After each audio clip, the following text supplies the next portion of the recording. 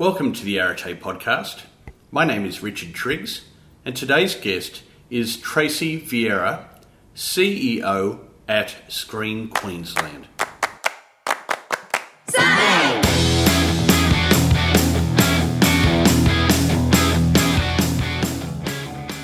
It's fantastic to have you along today. I really enjoyed my conversation with Tracy. I'd not met her prior to this interview, but she came with a very strong reputation, having won in 2016 the Telstra Queensland Businesswoman of the Year, and certainly her accomplishments at a young age, not only within her current professional role, but also her many board roles, which we will talk about during this interview, is a tremendous achievement.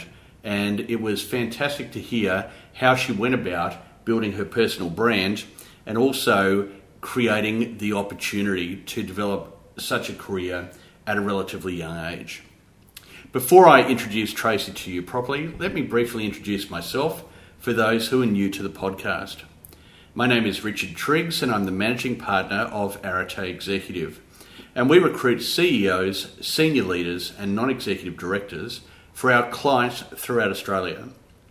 So if you have any recruitment requirements within your own organisation, I would welcome the opportunity to have a talk to you about how we can assist. Let me now introduce to you Tracy.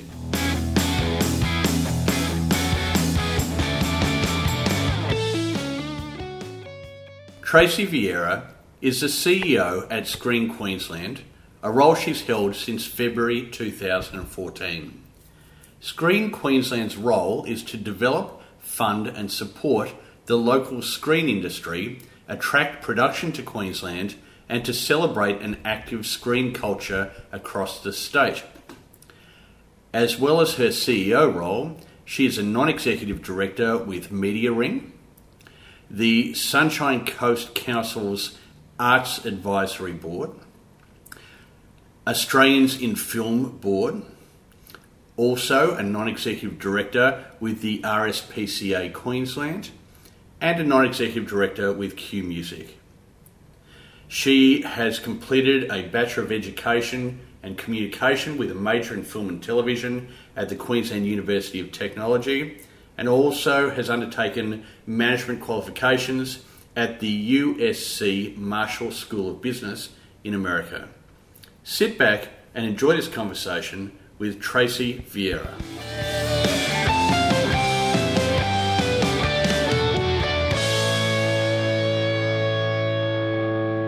So Tracy, welcome to the Arete podcast. It's fantastic to have you along, and we're sitting here in your office in Newstead in Queensland. Perhaps to begin with, just give us a quick overview of your current responsibilities. Well, thank you for having me on. At the moment, I am the Chief Executive Officer of Screen Queensland, which is a government-owned corporation.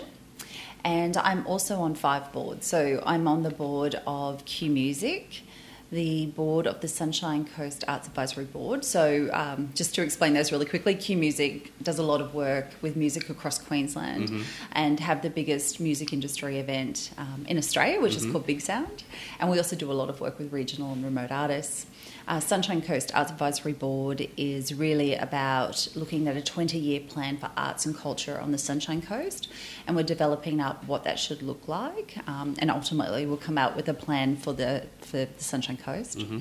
I'm on the board of Media Ring, which is about driving more employment for Indigenous, so Aboriginal and Torres Strait Islanders in the entertainment industry. Also on the board of the RSPCA Queensland, which is really a passion for me, animal welfare and animal advocacy. And I'll talk a little bit about that, hopefully, as we go along, because I also do some volunteer work there, which I love. Oh, great. And I'm on the board of the Gold Coast Arts Centre, which is moving from just being a venue to an entire precinct. And so we're going through a fair amount of growth in terms of what that is there for, particularly the community of the Gold Coast. So it would be fair to say that you're a very busy lady. I am an extremely busy woman, but very passionate about all of the things I do. So I find them absolutely joyous to get up and do. Fantastic. And I suppose your primary role being CEO of Screen Queensland. Yes. Let's just have a little bit of a talk about that, the mandate for the organisation, the scope of the role, etc. So Screen Queensland has been around for 25 years this year, so it has been here for a little while. Our mandate is really around three areas. One is the development and investment in production, and that's for three reasons. One is cultural. It's really important as Australians that we get to hear our stories and our accents and a bit about us reflected on the screen. And so we really develop talent in terms of writers, producers and directors, and we also invest in projects and everything from YouTube to drama, documentaries, feature films, so the full gamut of what screen can look like. Secondly, production attraction, and production attraction is really about bringing new money into the economy. And the wonderful thing is it sits with us, which means we can really get some growth opportunities for our industry out of it, such as attachment programs and crew and so on. But, ultimately, it could really sit with trade as well, because it's really about bringing new money into the economy and growing jobs in the state. And that has happened in a very big way. And the third one is screen culture. So we support screen culture activities all across Queensland. At the moment, we invest in about 32 different film festivals. Okay. Everything from up in Cape York out to Winton, Gold Coast, Gympie, Gladstone. So, a fairly vast range of things. And that's really about making sure people have access to, again, stories that otherwise you may not get to hear, points of view of different people from across the world in terms of how they tell their stories and how we interrelate with each other in terms of our cultures. Okay. And what about the scope of the organisation in terms of headcount, number of employees and turnover and those kind of things? Sure. So we have 20 employees at Screen Queensland. We have an office both in Brisbane and at the Gold Coast. But we do look after all of Queensland, so there is a fair bit of travel up and down the coastline as a result, and inland as well. We have base funding of just under $10 million. Last year we did about $218 million in terms of Queensland production expenditure from things that we invested in. Okay. Which is one of the second best sort of outcome in the 25 years of the organisation, and we're certainly on track for a bigger year this year. Right. So, and is that inclusive of international spend attracted here, or is that just spend on Australian production? Yes, no, that includes international spend as well. Okay, sure. Okay, cool.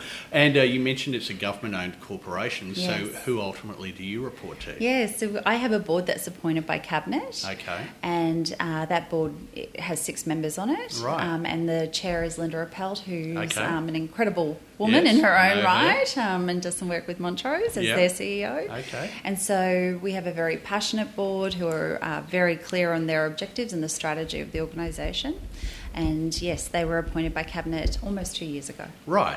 And one of the things I'm keen to talk about a bit later is Telstra's 2016 Queensland Businesswoman of the Year. Yes. Quite a accomplishment. Thank you. Yes, so that happened in November last year, so Right. not very long ago. And it has been, really, I think, for the organisation and for our industry, really important because, I also got the Corporate and Business Award, and I think that really helped us sort of communicate that what we are doing is a business. Sure. And that there are some real business objectives that we're achieving. And so, yes, I'm very proud of that. Oh, good for you. All right, well, that's, a very broad and busy schedule of different things that you're involved in, and it's going to be interesting to hear how that all came to be. So why don't we go back to where it all began and tell us a little bit about, where you were born and mum and dad and growing up, etc. So I was born in Lismore, so Okay. New South Wales, not a Queenslander by birth, but certainly by state of origin. And born in the same hospital that my mother and grandmother were at Lismore Base Hospital. Okay. But spent most of my early life literally growing up in south side of Brisbane. Right. So Watson Road Primary School in Acacia Ridge. Okay. As a housing commission kid. What brought obviously your mum was, multi-generational Lismore person. Yes. So what brought your family to Brisbane? Yeah, so we moved a fair bit when I was quite young. Okay. So I was born in Lismore, but my parents were actually living in Sydney at the time and went back to Lismore where the family were from for my arrival. Then spent a little bit of time in Coffs Harbour, mostly for my dad travelling for work. What sort of work did he do? So at that stage he was doing some work with Ford, I think, as a collector. Okay. So a bit of dangerous work going out to chase up money from people. Right. Or sort of repossess the cars. Okay. And then later in the Housing Commission. Right. And as I mentioned, we were Housing Commission ourselves. So Okay. then I think he really had an opportunity to come to Brisbane for some work and a sort of a change of direction. Right. In terms of his own life. And so that brought us here when I was in grade 3. Okay. And really then he moved into sport. My mother was a stay-at-home mum with 4 children. Right. And What number were you? I was in the middle. Okay. So there was actually 5 of us born. I had a sister who died quite young. Okay. So I would have been the third. I am the Right. third child by Okay. birth, but only daughter. Uh-huh. So second eldest now. Right. There's 4 of us. My mum was stay at home for a long time, and then when my youngest brother went to school, she went back to university and got a degree and went to Right. become a school teacher. Okay, great.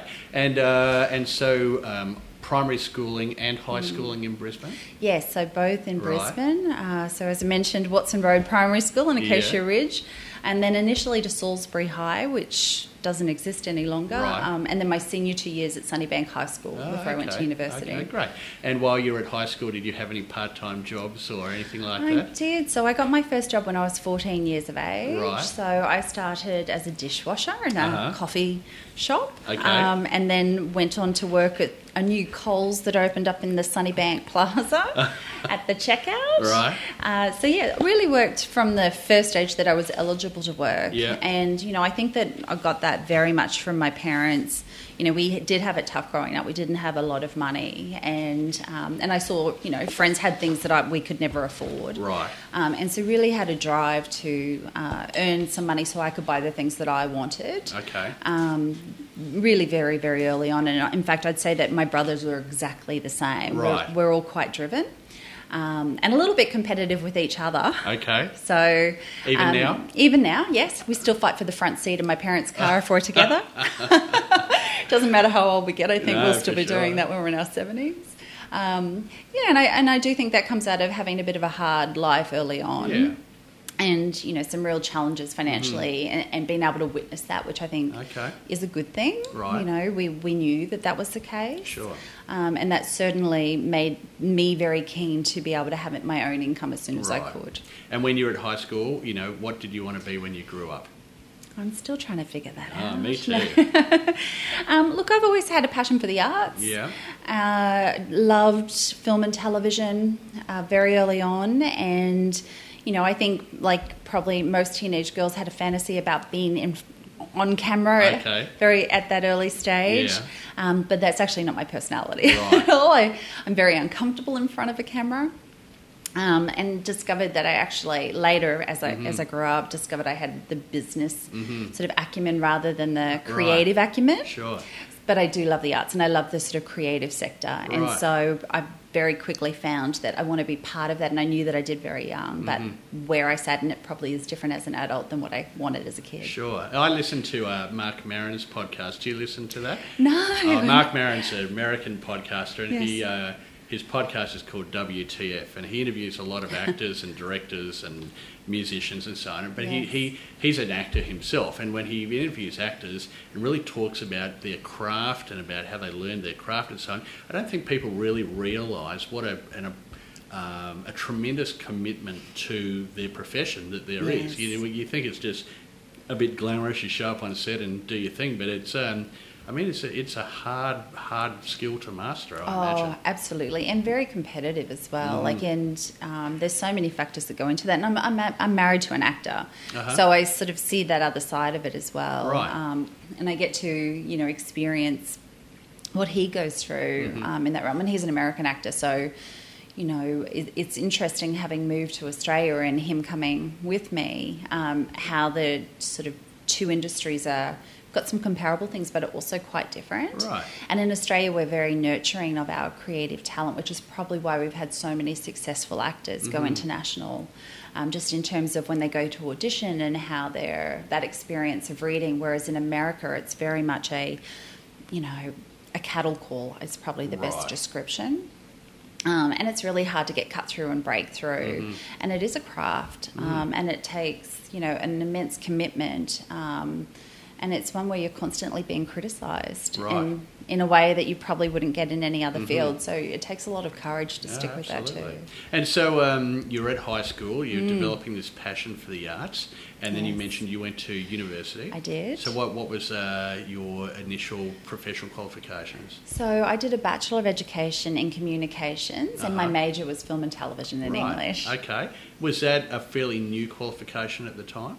It was, and it was sort of driven again out of a passion for film and television. And at that stage, there wasn't a lot of degrees in that area, Right. and I don't know that I ever wanted to be a teacher. That wasn't really my drive. It was really the access to film and television and the equipment, and really wanting to work in that capacity. Right. And so, it was a 4-year degree. It was one of the first years it was offered. Okay. And I, also had the incredible privilege at that time of being the first sort of exchange student that got to go to the US, and a US student come to Australia at my place. So I got to go and do film and television in the US as a result as well. Right. How long was that for? So it was just 6 months. Okay. But it opened my eyes to sort of how big film and television was in the US and how that worked there, which was very different to what I had experienced Right. here. And working at Coles the whole way through? Yes. So I worked at Coles all the way through my university. Did some other, odds and ends and whatever it took to earn an income as well. I was at Woolies. So, there you go. I was there for 4 years. Started on my 15th birthday, Yes. so I know exactly what you're talking to. And so once you finish your qualification, what was next? So really, when I come to graduate, the interesting thing was it was the first year where there was an abundance of graduates for the less positions in schools. Right. And they were moving from full-time... For teaching positions. So they were also moving at that time from full-time teachers to contract positions. So it was a real shift in that thinking. And so I made the decision not to go ahead with teaching. And as I said, that really wasn't my passion. But I didn't know what I was going to do, to be fair. And at that time in Queensland, there used to be a quest called the Girl in a Million Quest, which was through the RSL. Right. And the goal of that quest was really to bring a younger generation together with the war veterans to raise money for things like dementia units, for vehicles that would get sort of disabled vets to different things and so on. And so what appealed to me about it was the chairman of the judging panel was a man called Les Riley, who was the managing director of Channel 7 in Brisbane. Okay. And I saw that as my way Right. to get to this person. And So this is pre The Voice and all of these new channels to... okay, cool. It was. And, and I think that sometimes the way that opportunities come up, particularly now, it's not conventional. Like, you have to really go and chase things however they come. Absolutely. And for me, that was probably shows a little bit of Right. how I think. It's not always conventional. And so I joined the Quest really thinking that he was the person I needed to get to know from a career You joined perspective. as a competitor. As an entrant, yes. Entrant, yeah. Correct. And This is after you finished uni? Yes. But prior to getting a Correct. job? Okay. Correct. So it was 1993, and that was the year I graduated. So I had to raise money. So again, new experience in terms of asking people for money and having to raise funds, and went through that process and actually did get to know him very well. Actually won the RSL Girl in a Million Quest that year. But the opportunity that come out of it actually wasn't the one I was looking for. Right. So I was thinking Channel 7, Les Riley. I ended up getting employed by a woman called Faye Rolfe, who was a sponsor and had a modelling and acting school. Right. And I got hired by her to run that and Okay. started working in the world of casting. Right. So for talent. So, it wasn't the avenue I went in for, but certainly was my first job or entry point into the industry. And is that school still around? It is around. It has changed names and ownership. Right. So it is now Natalie Hall, and I'm trying to think of what Natalie Hall is the owner. Right. I think NHM is the company name. Okay. And it is still there, same office. Right. And still going. Oh, cool. And so how long were you there for? Well, so I was there for a period of time, and then I was approached by the Department of Veterans Affairs, who were also a sponsor of Girl in a Million, to come in and write the life stories of the living First World War veterans. Okay. And it was for the 75th anniversary of Anzac Day, and I got to go and interview all 69 of those who are still living Right. in their own homes, most of them. and ask them questions about their experience. And for me, that was also a life-changing opportunity because, you know, they thought they were going off for an adventure. They faced all these challenges they'd never expected. I think they were aged between sort of 94 and 104 at the time I did those interviews. And just, you know, and as I said, most of them were still in their own homes. And I learned a lot through that experience in terms of why I think that they were still surviving, which was really they kept themselves active. I asked them incredible questions about what had happened, and I had some of their family members that would sit in on these interviews, and they would say they've never heard these stories before because no one had ever asked those questions.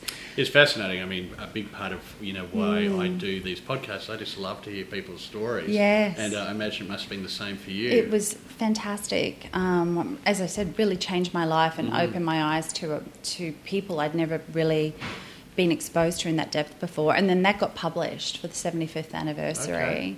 And then, you know, went to work for the RSL, actually running their Girl in a Million quest, but then sort of went back into this industry through events first of all. I worked for Queensland Events Corporation and worked in their media and marketing side and actually grew my career in events, so writing things like bid documents for events. Okay. What sort of events are you talking like about? World Figure Skating Championships, World Firefighter Games, the Goodwill Games. So they were trying to attract international events to Queensland as the venue. Yes, exactly. Okay. So the purpose of that, again, a government-owned company, very similar setup to what we have here at Screen Queensland, and it was really about bringing new money and tourism into the state through these events.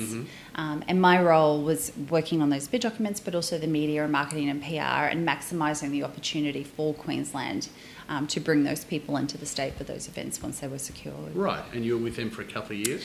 So I was with them for a couple of years, and, you know, worked on some major events, and, you know, it was a really, I think, big growth time for me in terms of my career and my growth through that company. And I then went overseas. Right. So what do you think it was, I mean, that was so monumental in terms of your personal and professional growth in that period that sort of set you up for the future? I had a few champions within the business, and I think that was really important for me. So the person I worked for, you know, really gave me a lot of responsibility, sort of at a coordinator level originally. And then I had another manager within that organisation who sort of became my champion and started to give me some other work to do in the media and marketing side. And really, you know, and that was experience I hadn't had before, and it certainly wasn't something I'd done in my degree. And from that, the CEO really become a bit of a champion, could see that I had some skills. And when the media and marketing role become available, they actually put me into that role. And then really nurtured my growth through that role and mentored me in that role. And so, yeah, so it was, you know, within a short period of time, I literally had 3 different roles within that organisation, each bigger. And I think that was an opportunity for me to really grow business skills, understand a broader aspect of business, but to really have people backing me, so I never had sort of a fear of failure. And so what was it that lured you over to the US? Well, it wasn't something that lured me at that time, so I actually got divorced. And it was from my high school sweetheart, so who I'd been with since I was 16 years of age. And we'd been together for 12 years, and I really didn't know who I was as an individual. And, you know, very tough for a woman to, or for anyone really in that situation. Divorce is hard.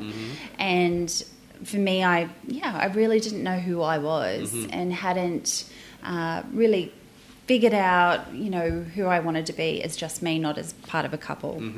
And so I went overseas on a bit of a 6-week sabbatical, but stayed for 2 years. And you know, went on my own. So, you know, I was still, you know, young. Gave up my job while I was away because I just had made the decision not to come back. And I went and worked at a summer camp of all things. But you know, as it turns out, who I am as a person is I'm not very good at just doing something like that without seeing other opportunities. So this summer camp also ran a big blues and grass sort of music festival. and were really struggling. And I could see the opportunity to actually take them where they wanted to go. And so when the summer camp finished, I actually stayed on and actually helped build their music festival. Right. And again, through all the sort of marketing and PR things that I've been doing at Queensland Events Corporation. But then my responsibility with that grew. And so I got to really see that festival through. Right. And that was just before September 11th happened in the US. And that event, while I was there, sort of sent me back home. Okay. So you were over there for a couple of years purely working on that specific event? Yes, I was. And so that was an annual thing, or it was a one-off type thing? No, so it was an annual event, so a big bluegrass music festival at the campsite where they had the girls' camp. And yes, so just... funny, I went in as a camp counsellor thinking it was for 6 weeks, but saw a real opportunity to grow an event and make it really meaningful for this small community. Right. And so And did you develop a passion for blues and bluegrass then? I really developed a passion for country music, which I don't know that I'd really heard a lot of in Australia before I went at American country. Sure. And at some point, I remember one of the locals saying to me, "You know more about country music than we do now. It's time for you to go." Well, the thing about country music, I'm a musician, that's my hobby, is that, we have this, people who aren't really aware of what's going on in country think of the old Kenny Rogers and, that kind of stuff, but it's such a broad music genre now, and everything from, your alt country to your pop country, and it's massive. So, I understand what you're saying. And so what brought you then back to Australia? So then when September 11th happened, it had a big impact, I think, all around the world, but being in the US at that time and so far away from family, I think that, there was two things. One, I wanted to be closer to home and closer to family at that point. And I also felt like I needed to get back to reality. Okay. I was living a bit of a fantasy over there about, being away from home. I'd really spent that time and figured out who I was, and that I was ready to come back, really, and sort of step up and be the adult I needed to be again, I guess is the best way to describe it. So at that point, I actually reached out to the chairman of the company I'd worked for at Queensland Events Corporation and said to him, "Look, I'm going to come back to Australia. If you hear of any jobs, let me know." And instantly he said, "I know of one that's coming up. You'd be perfect for it." And he sent me the details, and I applied for that role. And what was that? That was the head of international production for the Pacific Film and Television Commission. Right, okay. And so I did. I come back. I went through the whole process of applying for that job. Gave it everything. I really studied for it. Is the only way I can describe it. I wanted this job more than anything. And I remember meeting with the recruitment company, and it was a 2-hour interview, and I walked out of it and couldn't remember a single thing I'd said because I'd given it everything. I literally left it all in the room. And then I got the call, to come in, and I had the meeting then with the organisation, with the CEO and some of the board members, and then was offered that role. Right. And I suppose that was really melding your events experience. Yes, it was. With your passion for moving into this space. It must have been really exciting to have picked up a role like that where you could see clearly, you were able to do the things that you loved to do. Yes, absolutely. And it really was. It was all of those things coming together. It was the passion for film and television. It was the experience in being able to bid for big things on an international scale to maximise the benefit back for the state, which I was doing at Queensland Events Corporation. But here I was doing that in film and television, but securing international production for Queensland. And so, yes, it really brought sort of those skill sets I developed across the various things I'd done, along with the film and television passion that had been part of my degree as well, and brought them back together. And a couple of years in that role? A couple of years in that role, and then I was given a tap on the shoulder to apply for the role of Film Commissioner for Australia for Ozfilm, which was based in Los Angeles. Right. So back to the US. So back to the US. Okay. So in 2004, I headed off to the US. And again, I have to say, I crammed for that interview as well. I wanted that job so badly. It was so clear to me. Those kind of opportunities must have stacks of people that, would love Absolutely. Really competitive. I knew so many other people that were applying for it. And, I went into that like I go into anything that I'm really passionate about, in terms of I knew everything that I needed to know about the role. I knew about myself and what my strengths were. I really knew what I thought I could deliver for that role, and where I saw the growth opportunities for that company. And that's how I approached it. I went in with everything, got the role, and then moved over to the US in 2004, and I was there for 10 years. Okay, and 10 years in that role, I imagine you would have seen not only substantive change in the industry, but substantive change in the way that Australia was being perceived as part of the industry and so on. What were some of the key milestones during that 10 years that, looking back on, you're most proud of? So a lot did change in those 10 years, and part of it was the incentives that come out of Australia. So during that period, there was the introduction of the producer offset. Okay. Now, the producer offset is really for Australian productions, not for American productions. And it basically gives Australian producers a 40% incentive for feature film or 20% for television, to make their projects here. So it's about making sure creatively there's great writers, producers and directors in Australia and telling stories. And so when you say 40%, for example, do you mean 40? They would get an additional 40% of their spend provided by government. That's correct. Okay. In Australia, right? And so one of the things that I was tasked with was also promoting the producer offset, which then changed my role from just bringing American productions to Australia, but also finding pathways for Australian producers to find financing partners, distribution partners, producing partners, and so it really was an expansion of my role. The one thing that I really learned, I think, in America was how important relationships are. And, I'm actually quite a shy person. I hide it incredibly well. It's a skill I've worked on. And going from Australia, where I knew a lot of people, to the US, where I didn't know anyone, and I had to be able to walk in a room and shake hands with decision makers about where production goes, and really influence their decision. That was a really important time for me in learning how to develop really meaningful business relationships. And so that was something I really got out of that. And I often joke that the secret to building great relationships is actually to be really interested in the person you're talking with. Absolutely.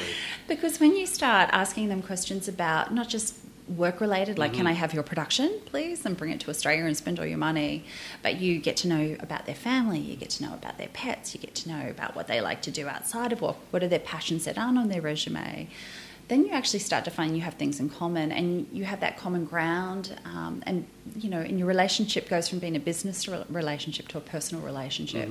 And I really learned that in the US. And did you learn that through somebody sharing that with you, or reading, or was it just an innate attribute that you started to develop personally? I think I started to see it in Americans. Okay. That they would ask me things when we would go for a lunch meeting that I wasn't used to being asked in a meeting. Okay. And so, Americans are, I think, really good at business relationships and are real champions of each other as well. Sort of we still have that tall poppy syndrome here in Australia, and I see that regularly here. But there they really support each other and cheer each other on, and so they support each other in a really different way, and that includes how relationships are built. And so, I think that I picked that up from observing that behaviour in others. And that really changed things for me. And then being able to move from, attracting production to being able to get an Australian producer in the door with someone who could actually finance their project, and being able to use my relationships I built, and have those personal relationships that they would trust me when I would pick up the phone and say, hey, there's this project I really think you should consider. Would you take a meeting with them? That was, I think, a changer for me in terms of how I saw my own ability and my ability to influence. And because you were largely being supported by Australian government to really have that role of being a connector, how do you go about measuring your performance? Did you need to achieve certain key performance indicators in terms of spend, or was it really more of a go out there and shake hands and kiss babies and hopefully good things will come out of it?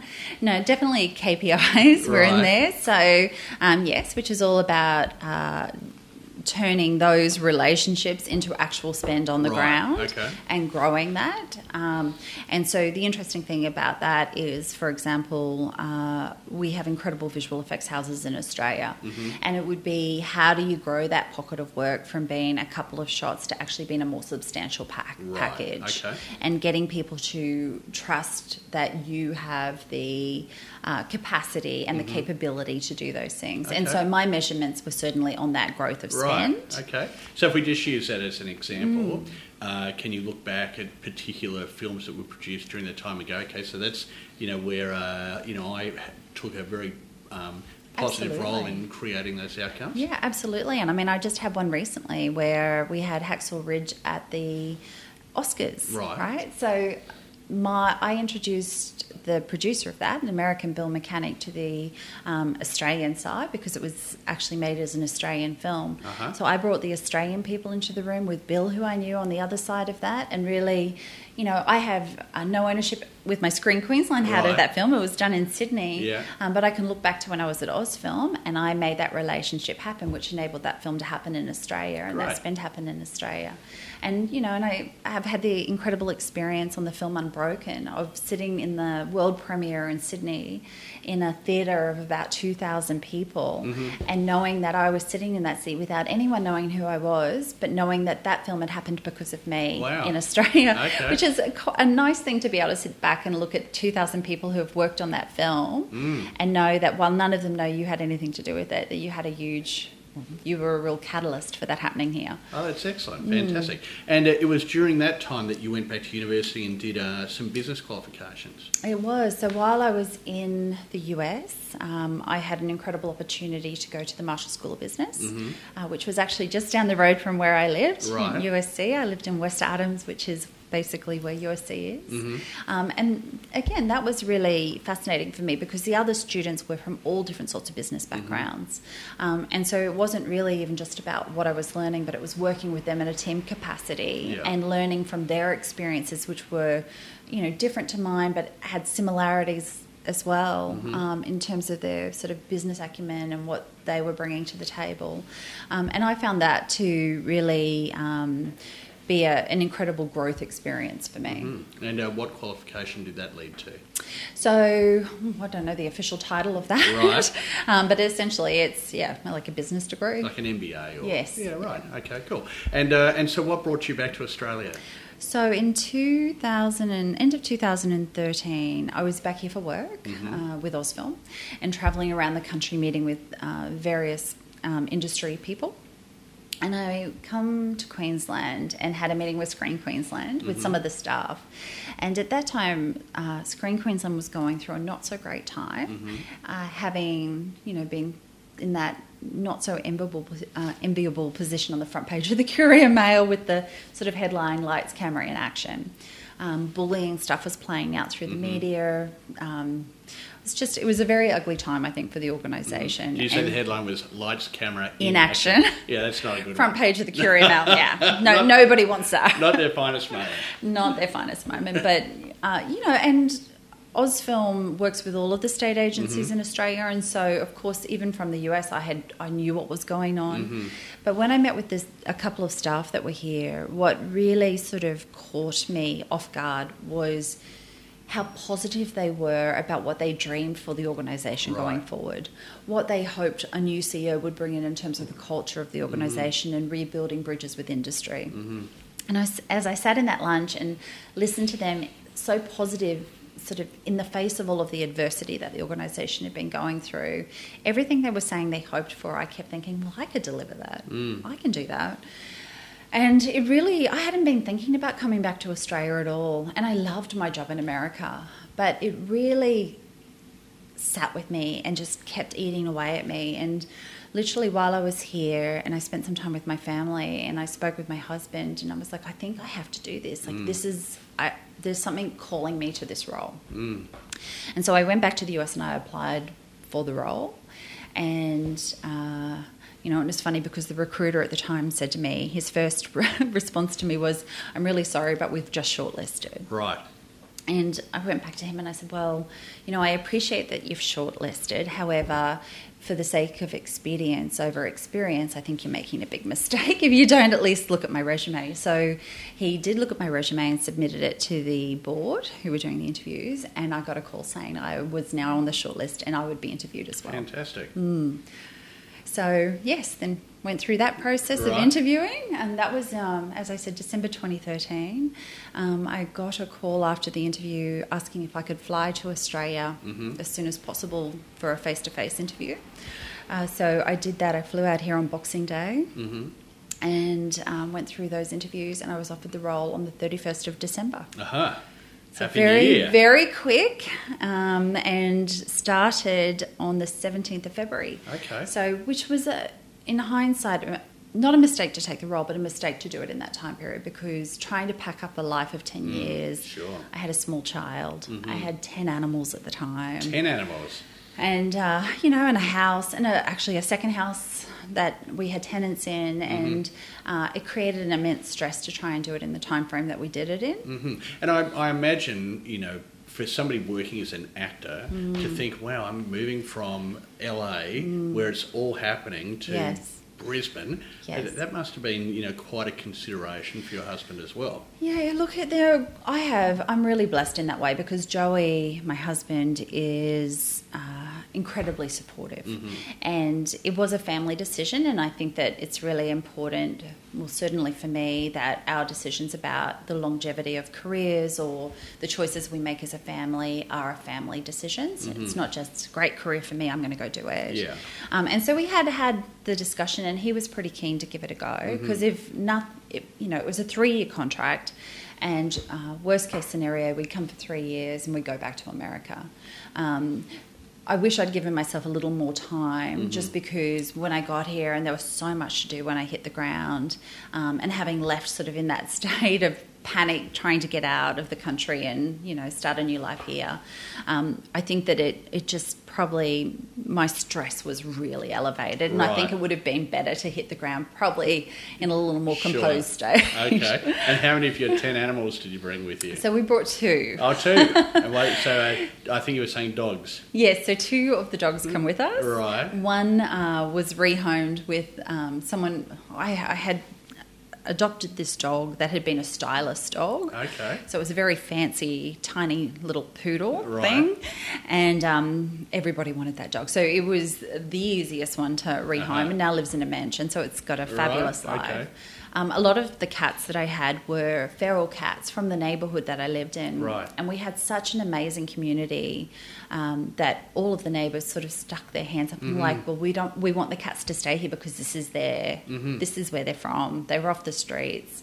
And so we sold our house, and one of the cats moved back home, and the owners kept the cat. Right. The other cats are all living with the neighbours. Okay. So I actually get to go visit them, which is great. And there was one I couldn't bring, which was my rabbit, because rabbits are not allowed in Queensland to this day.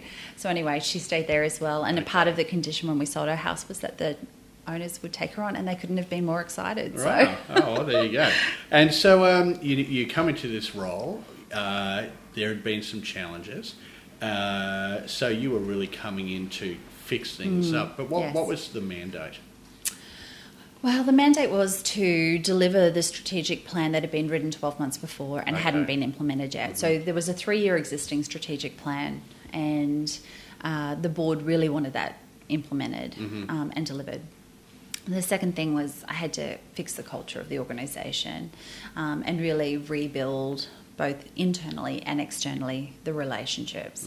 And why I say externally is because of all of the stuff that had been going on in Screen Queensland, our relationship with our industry had become really fractured. And I think even with the minister for the portfolio at that time, I think, as I understand it, there was no sort of communication even between the CEO and the minister at that time. So there was a lot of work to be done. And I also am not the sort of person who comes in all guns blazing and, get rid of everybody and start again, because I think that what I discovered really quickly when I come into the organisation was there was really great people here that just hadn't been empowered to do their job. And it was really about looking at, well, yes, what are the strategic priorities and what do we have to deliver, but also what are the capabilities of the people that are already here, and how do I best enable them to do their jobs really well to deliver that strategy.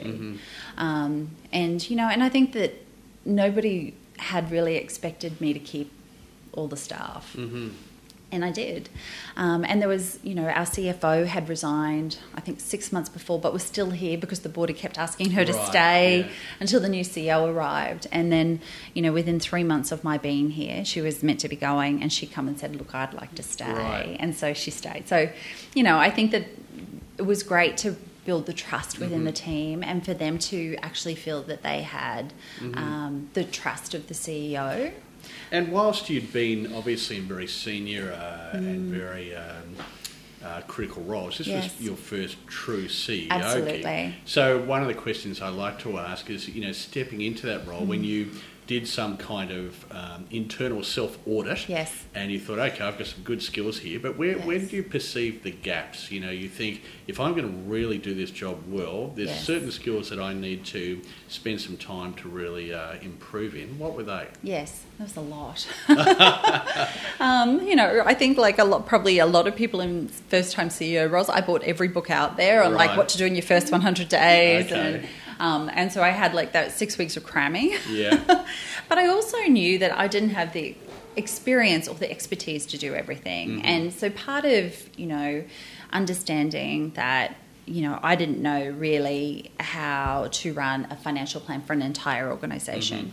So I went and got that skill. I went and did the courses to do that. And I sat down with other people who are in those sort of roles and really got to understand a financial plan and how to run a budget. And I'd always had budgets for the divisions I'd been in, but not for an entire organisation, and how to prioritise within that. And when things shift, how do I, make adjustments along the way? Sure. And so I think that one was knowing I wasn't an expert on everything. Yeah. Where I needed to have expertise, go and get it. And so I definitely did that. Same with, I'd worked in strategic planning in a number of organisations that I'd been in, but I'd never been in charge of it before. And so I might have been in charge of the specific area of that I'd worked in, but not for an entire organisation. But, the interesting thing was when I come in here that the previous strategic plan had really been written by two people. For me, it was really about bringing all of the senior management into that, but also to bring the entire team on board to actually feel ownership of that strategic plan. So I think some of it is, was new to me doing it the first time. But equally, I had really incredible mentors that I could lean on.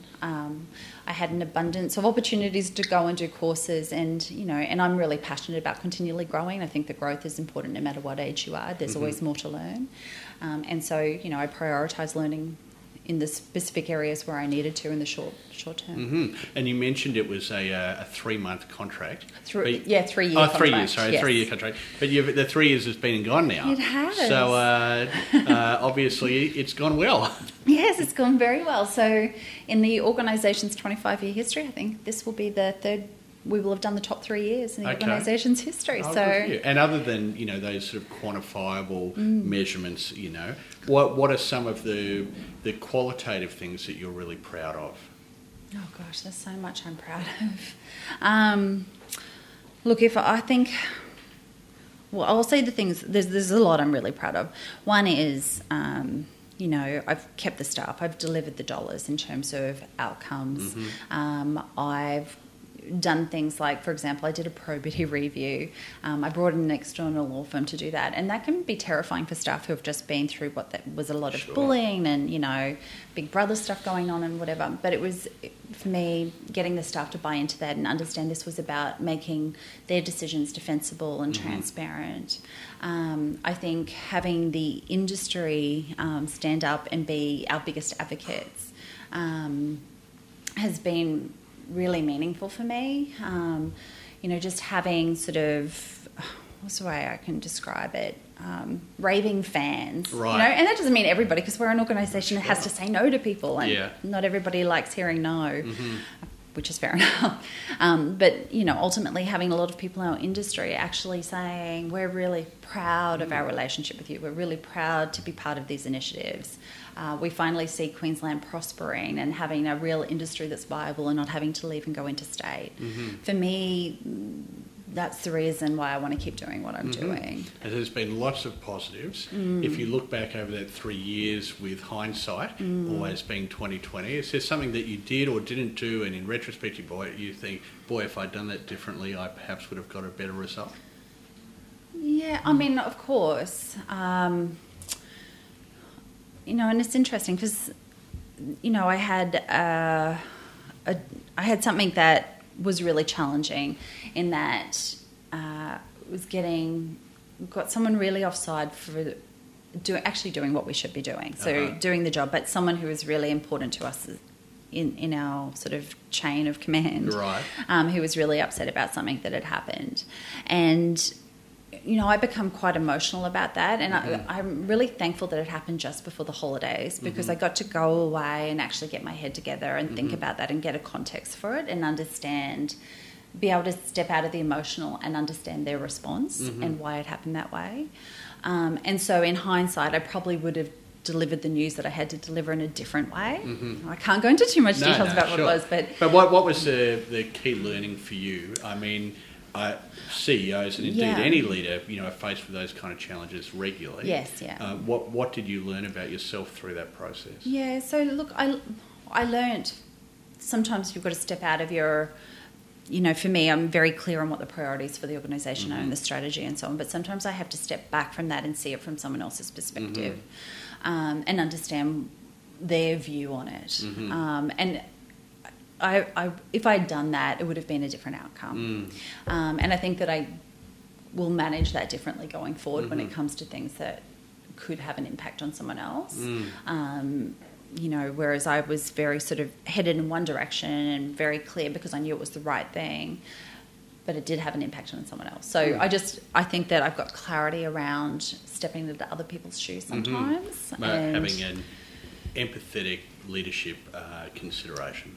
Yes, and I think that I am very empathetic, but I think in this instance I wasn't thinking enough about that. Yeah, well, I think, you know, there's a tendency when people are busy, and I mean you're very busy, you just want to get out and get things done, and so now I'm quite interested because I talk to a lot of people who say, oh look, I'm an aspiring non-executive director, and it's, you know, it takes them quite some time to build any kind of portfolio. I mean, you've been back here for 3 years, you've got what, 5 directorships as well as a full-time CEO gig. I mean, apart from the fact that time management must be incredibly difficult, how did you go about really building that sort of board presence over what is, in comparison to many people, a very short time? Yes. So, a number of things. One, I had been on a board in the US. So I was on the board of Australians in Film, and I had gone from being a board member to the president of that organisation, which in Australia would be the chair of that organisation, and led that organisation through immense growth and cultural change. So in terms of where I've come here and had to do that within an organisation, I really had that experience there in terms of being a director on a board. And when I returned here, you know, I went and did the company directors course with the AICD. And I think that was really important too. And it was something that the board of Screen Queensland wanted me to do because from their perspective, it gave me sort of an overview of risk and strategy and all of those things that I needed to understand in terms of reporting to a board. But equally, it provided me with an incredible opportunity to really get my own skill set as a director on a board. I was approached for the Q Music role really because of how Arts Queensland have seen me performing in my role with Screen Queensland. And that's not a paid role, so the first couple of directorships I did were not paid. And I think that there's benefit for that in terms of me developing my skills as a director, but equally in terms of what I can give back and learn from. So I think that's a real mutual benefit in terms of taking on. They approached you? They approached me. Okay, And I should also mention I had ended up on the board of Ozfilm. Right. So the company I used to work for, as it's a member association, and Screen Queensland is a member, and they have a number of screen agency directors on that board as well as private industry members. Okay. And so with my Screen Queensland role, I ended up being a director on that board as well. So I had those two. I was approached to interview for the RSPCA Queensland board because of a CEO I met through a CEO's group. Right. So one of the other things I've also... Is that Mark? Yes, it's Mark. Mark is fantastic. So we sat in a CEO's group together. Right. And, again, for me, that's about learning and growing through peers. And so I had been doing that. And I had taken the time out to go and visit the RSPCA. And Mark was giving me a tour. And again, that's, as I said before, about relationships. It's all about being beyond what your immediate need is as an organisation, but building personal relationships. And so I'd gone out and spent time with Mark and done the tour of the RSPCA and the Wildlife Hospital. And in that process, he said to me, we're interviewing for board directors at the moment. I think you'd actually be fantastic. And so I sent my resume and I interviewed and I was given that role, which was fantastic. Sunshine Coast Arts Advisory Board was one I applied for. It was listed as a directorship. So I applied for that. And, and again, it's arts and culture. I'm coming from a particular experience in the screen industry, but it does have broader applications. And so I was interviewed and, again, appointed to that board. So there's a whole range of different ways that these things come, but I think, the key things for me were going and actually getting the training and understanding about what a director does, being willing to do it in a non-profit, non-paid way at first to sort of build my experience, and thirdly, through building relationships. Absolutely, textbook advice, and I think that one of the things about you, and I've only just met you today, but certainly by reputation and so on, is you've built a tremendous personal brand. And not only have you built a personal brand, but it's quite a niche brand too. So that's enabled you to attract opportunities and also to pursue opportunities which are very closely aligned with what you're all about. And I think a lot of people go and do AICD and they want to become a director, but they don't really take the time to think about those key considerations and become very specific and focused about their pursuit of particular board roles. Yes. So I think you've done tremendously well, and so now looking to the future, if we were sitting down in 5 or 10 years' time, what would you hope to be doing then? Yes, that's a very good question. So I want to continue to grow. Absolutely, for me, I think that whatever I do, it will be because I'm passionate about it. Because I wake up and I feel like it's my mission to deliver that. And I certainly see that I will grow my board roles.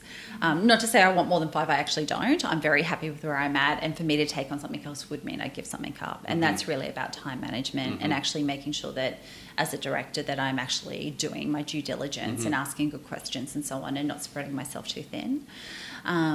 So I certainly see that that's the direction I want to continue to head in, and to make sure that I have a skill set that enables me to be an incredible director. So ideally you're going to step into a full-time portfolio career rather than pursuing more CEO type roles? Look, I think maybe in the next 5 years I will probably take on another CEO role, but ultimately within probably the next 10 years I see myself as a professional director. Yeah, right. Okay, great. And so we've talked a lot through your career history. Yes. One of the main reasons people listen to this podcast is to learn from those who have walked the path before them. Yes. And you've spoken along the way about some key personal learnings and things that you did in order to accelerate or develop your own career. But is there anything that we haven't discussed that you'd like to, if you were sitting in front of an aspiring CEO, would be part of your wisdom that you would share? Oh, it's a big question.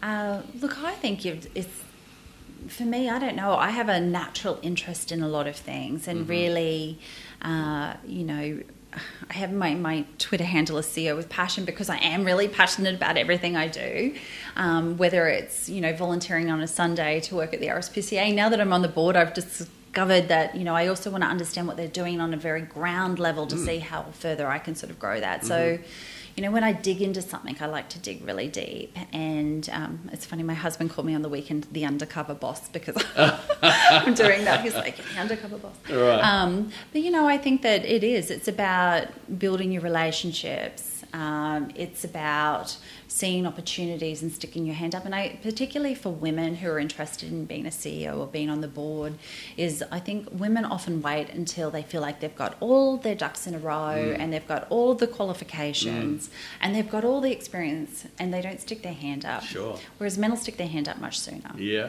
I talk about that a lot. It's true, right? And so I'm not that person. I have 3 brothers. I'm used to sticking my hand up really fast and fighting for things. And as I said, like when I interview for things, I am so prepared because I don't want to ever sort of doubt my capability or doubt my ability. So I walk in with no doubt. And I think that's really important. I think, yes, you do your homework, but equally stick your hand up before you think you're ready. Because often, you might be the right candidate even if you don't feel you're ready, but you've got to believe that you can do it. Oh, completely. I've mentioned this a few times on this podcast, so I'll say, but I went to a women's gender diversity debate, and there were about 100 women there and 4 or 5 guys, and these women were saying that they were being denied opportunities. So I went back and I analysed my 4 most recent C-level roles, 3 of which were in not-for-profits.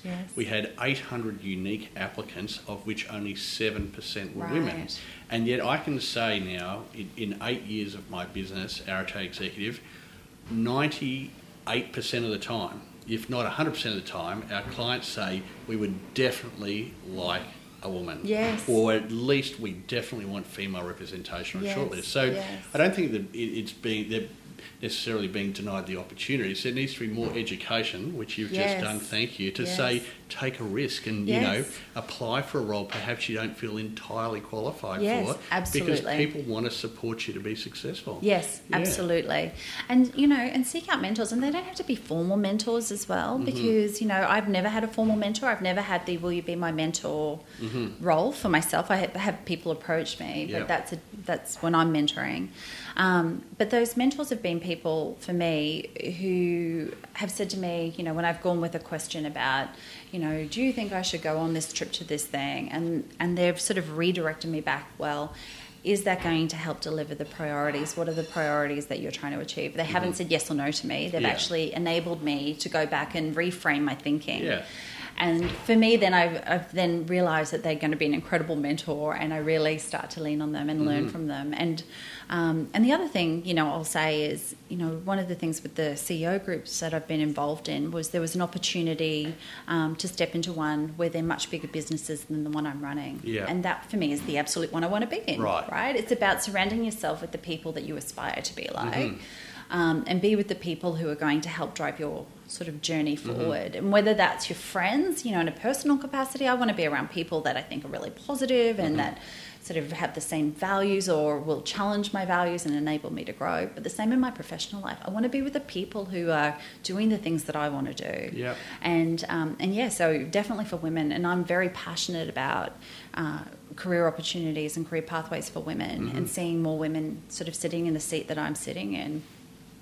And I really do think that women have to, it's not just the risk of the organisation to take on someone without the experience, but it is the willingness and the risk that people are willing to take on themselves and stick their hand up and put themselves out there. Absolutely.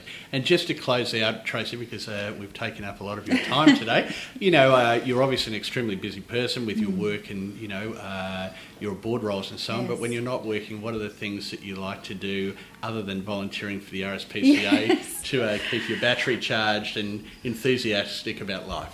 So you'll think I'm crazy, but I also have a 6-year-old child who is the love of my life along with my husband. And we do a lot of fun things together, and really my spare time is focused purely on my family. And really, other than giving back in terms of volunteering stuff, it's really focused on spending quality time with my child. And so when I'm home, I don't have my phone out, I'm not on my computer. When I leave the office or leave whatever the workplace, I literally leave. Right. I may listen to podcasts and stuff to motivate me when I'm driving or on the way home. But the minute I get out of that car at home, I am switched on to being mum. Yeah. Which I actually think is the most important role that I have out of everything I do. Sure. And that is, so joyous for me. So this weekend, I, like a lot of other people, out at Bunnings buying manure for my veggie garden because I love gardening with my son. We do a lot of beach activities, and so it's really good for you. Yeah. I took my kids to the movies this weekend, and I think as a parent who I love good cinema, to have to go and sit through some of these kids' films is quite excruciating. But it's the things we have to do. I'll give you something to do when you're watching them. So this is the thing that really, as a screen advocate, is count how many girls are in those things, because often there's 2.4 boys for one girl. Right. The things boys have to say is of more value than what girls have to say on the screen. And in crowd scenes, it's often the percentage of only 17% females compared to males. Right. So some really challenging things there in terms of girls being motivated by what they get to see on screen, and we don't notice it when we're watching it. And the perfect example is Nemo. Right. There's only one female in the entire ocean, Wow. and none of us noticed it when we watched it. Okay. So as parents, and particularly parents of, if you've got a daughter, really have to become alive to the fact that we need to do better in screen. And is that something that there is active lobbying to have changed? Yes, absolutely. And I feel really strongly about it. I think we've laid a good foundation now in terms of sort of creatively what we want to do, but I think that there's a bigger conversation to be had in terms of how we reinforce gender in the stuff that we watch on television. Okay. Oh, well, I'll have to pay attention to that now. Well, look, Tracy, I really appreciate your time. Thanks very much. One of the things we haven't spoken about, I'd just like 60 seconds on, winning the Telstra Award. That must be in a tremendous reflection, for yourself in terms of, knowing that you're doing good work and so on. But looking to the future now, how do you imagine that having won that award is going to assist you in terms of, getting the awareness around the various things that you're doing? It's actually been a great platform for me. I've spoken at more events than I've ever spoken at since November, and it's really opened doors for me in terms of sort of, I guess, corporate Brisbane and areas outside of screen and arts and culture. And I actually think it's really important that I get to take that voice, and some of the things I just talked about in terms of gender diversity and that on screen. I think it's really important that I build awareness within all of the community. And so the Telstra Awards have actually given me a really unique platform for messaging and for actually sharing things that need change or where I can have a social impact. And so that's how I'm going to use that. Oh, good for you. Well, look, thanks again, and have a fantastic afternoon. Thank you very much.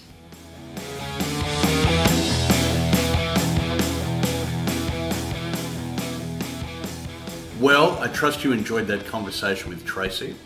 I look forward to having you along for future episodes of the Arete podcast. And in the meantime, have a fantastic week.